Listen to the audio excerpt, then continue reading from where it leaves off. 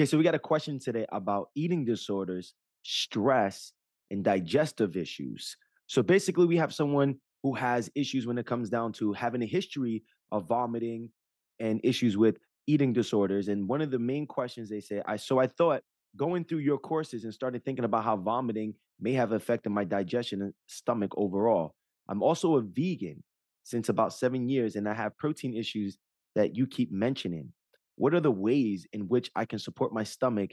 And if there were anything to start eating some animal products, what is one of the best results in your clients? I'm really opposed to eating red meat. Will perhaps consider fish.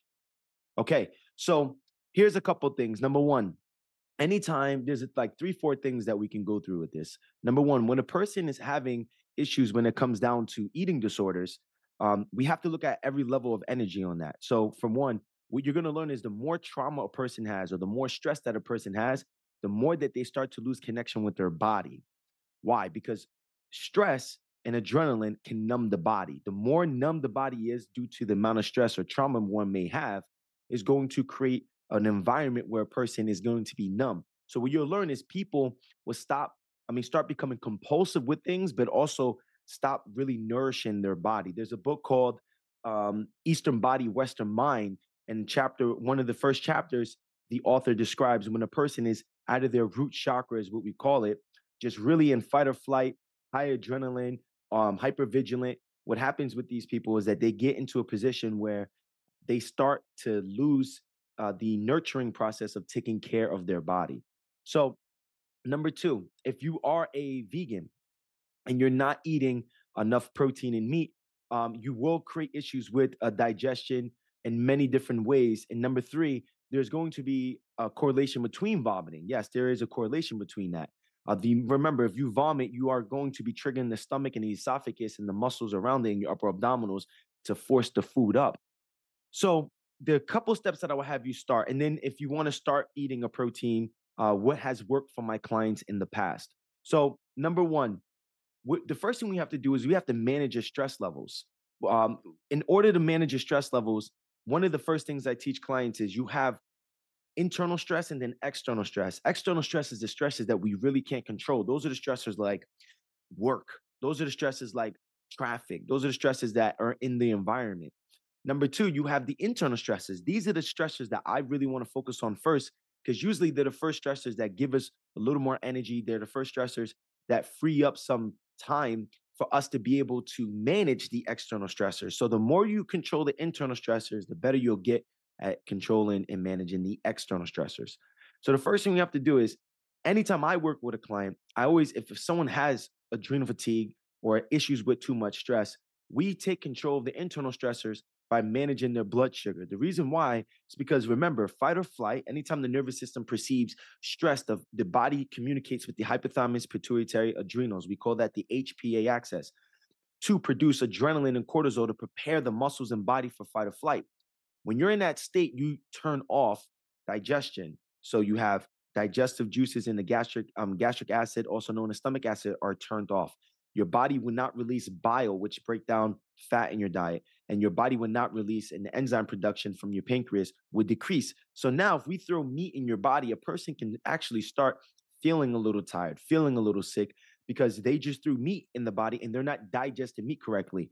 The difference is if you're really a vegan, but you're plant based, and you throw things like vegetables in there, especially raw vegetables can be hard to digest. But one thing that's beneficial about that when a person is under fight or flight is that raw vegetables and fruits have its own enzymes. So it won't give a person as bad as a reaction.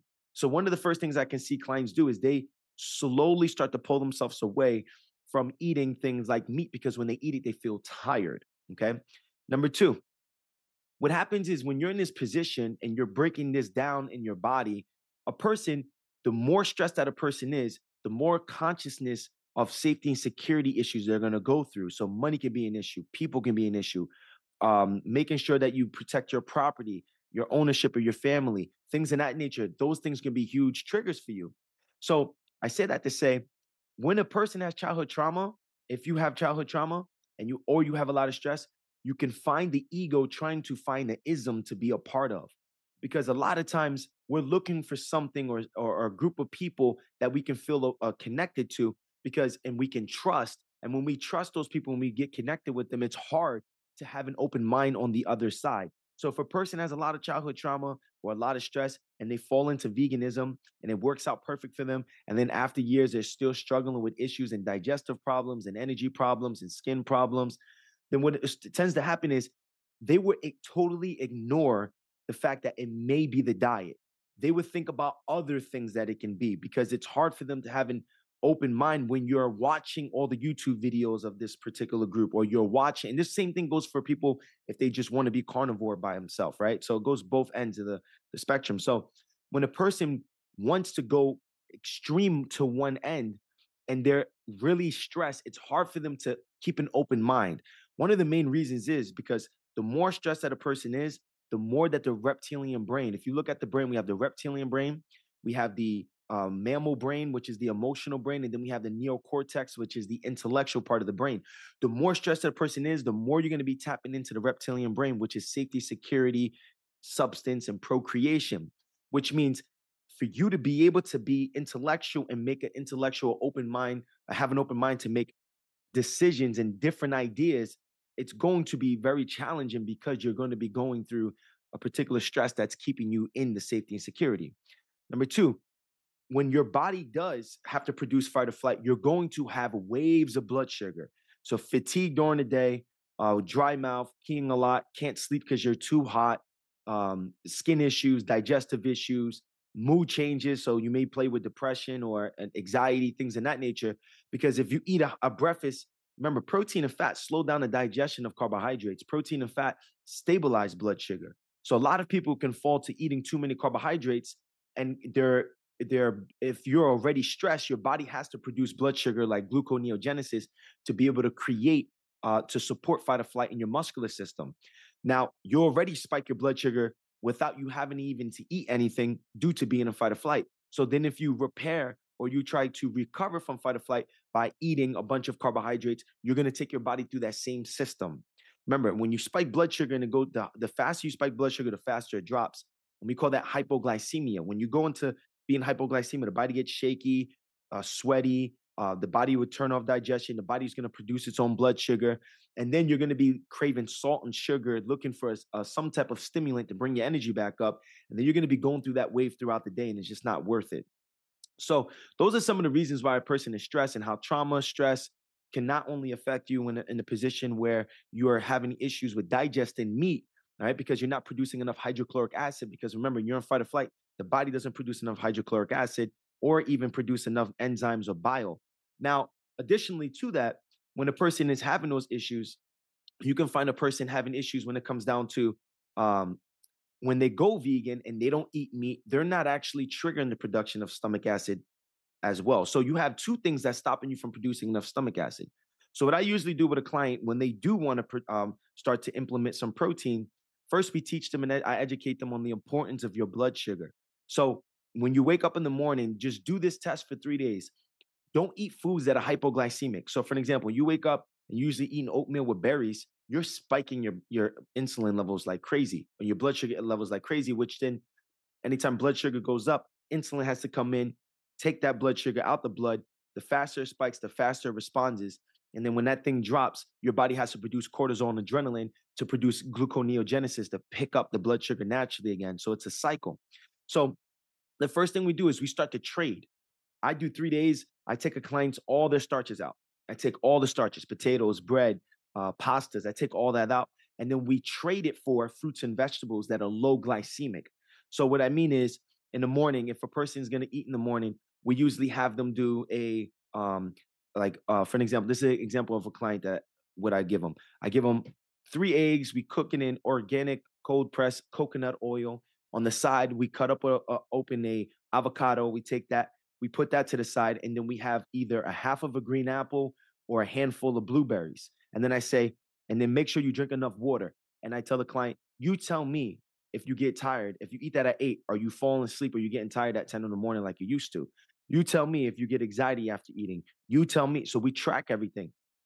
Majority of my clients, I haven't had a client that had the issues that you described in this question that hasn't benefited from that. It just hasn't benefited from that.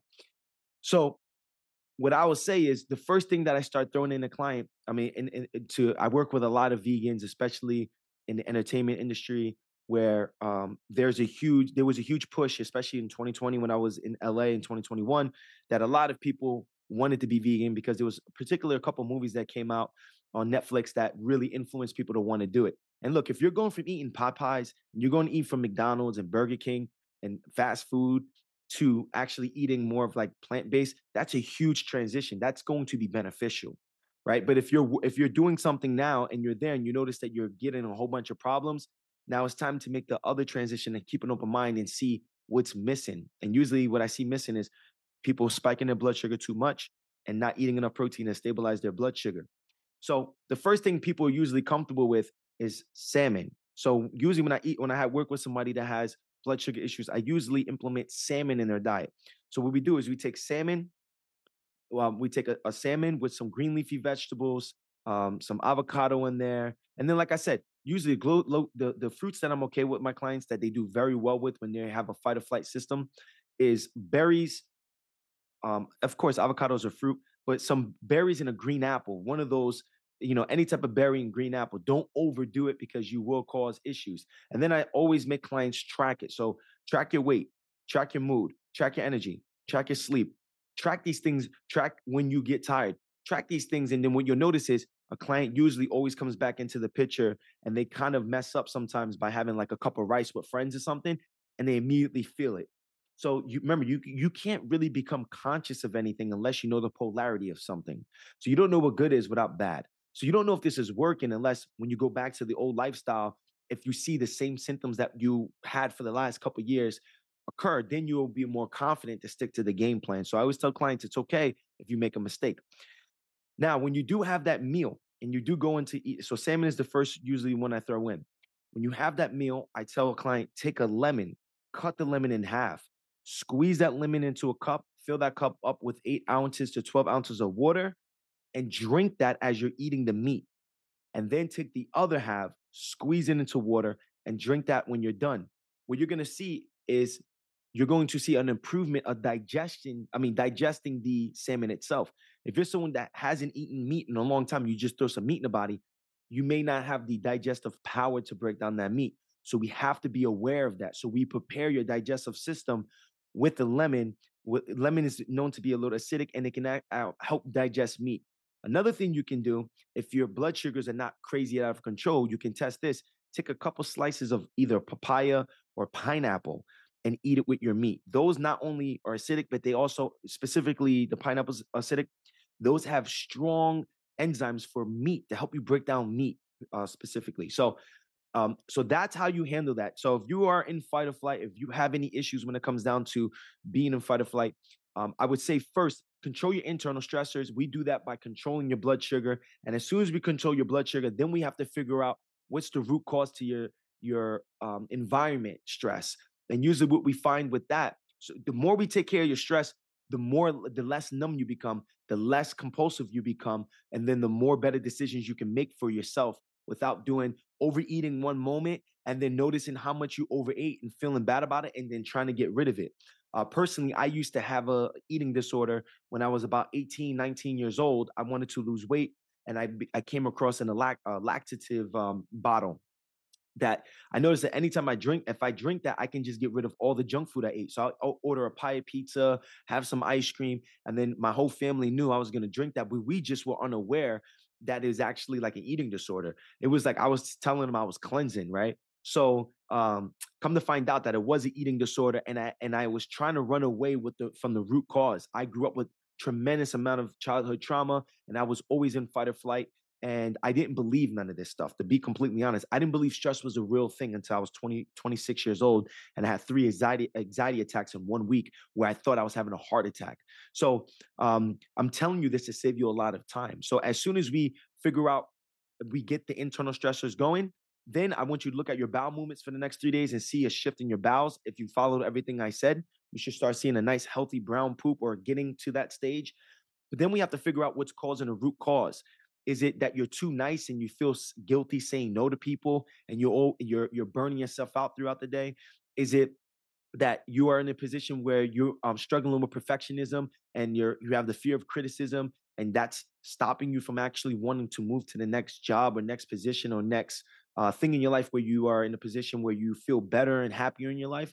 So we have to find the root cause. There's many root causes that can cause this subconscious stress to make someone make decisions that then put them in a situation of not caring for their body. So I hope this video helps. And yep, I'll see you in the next one.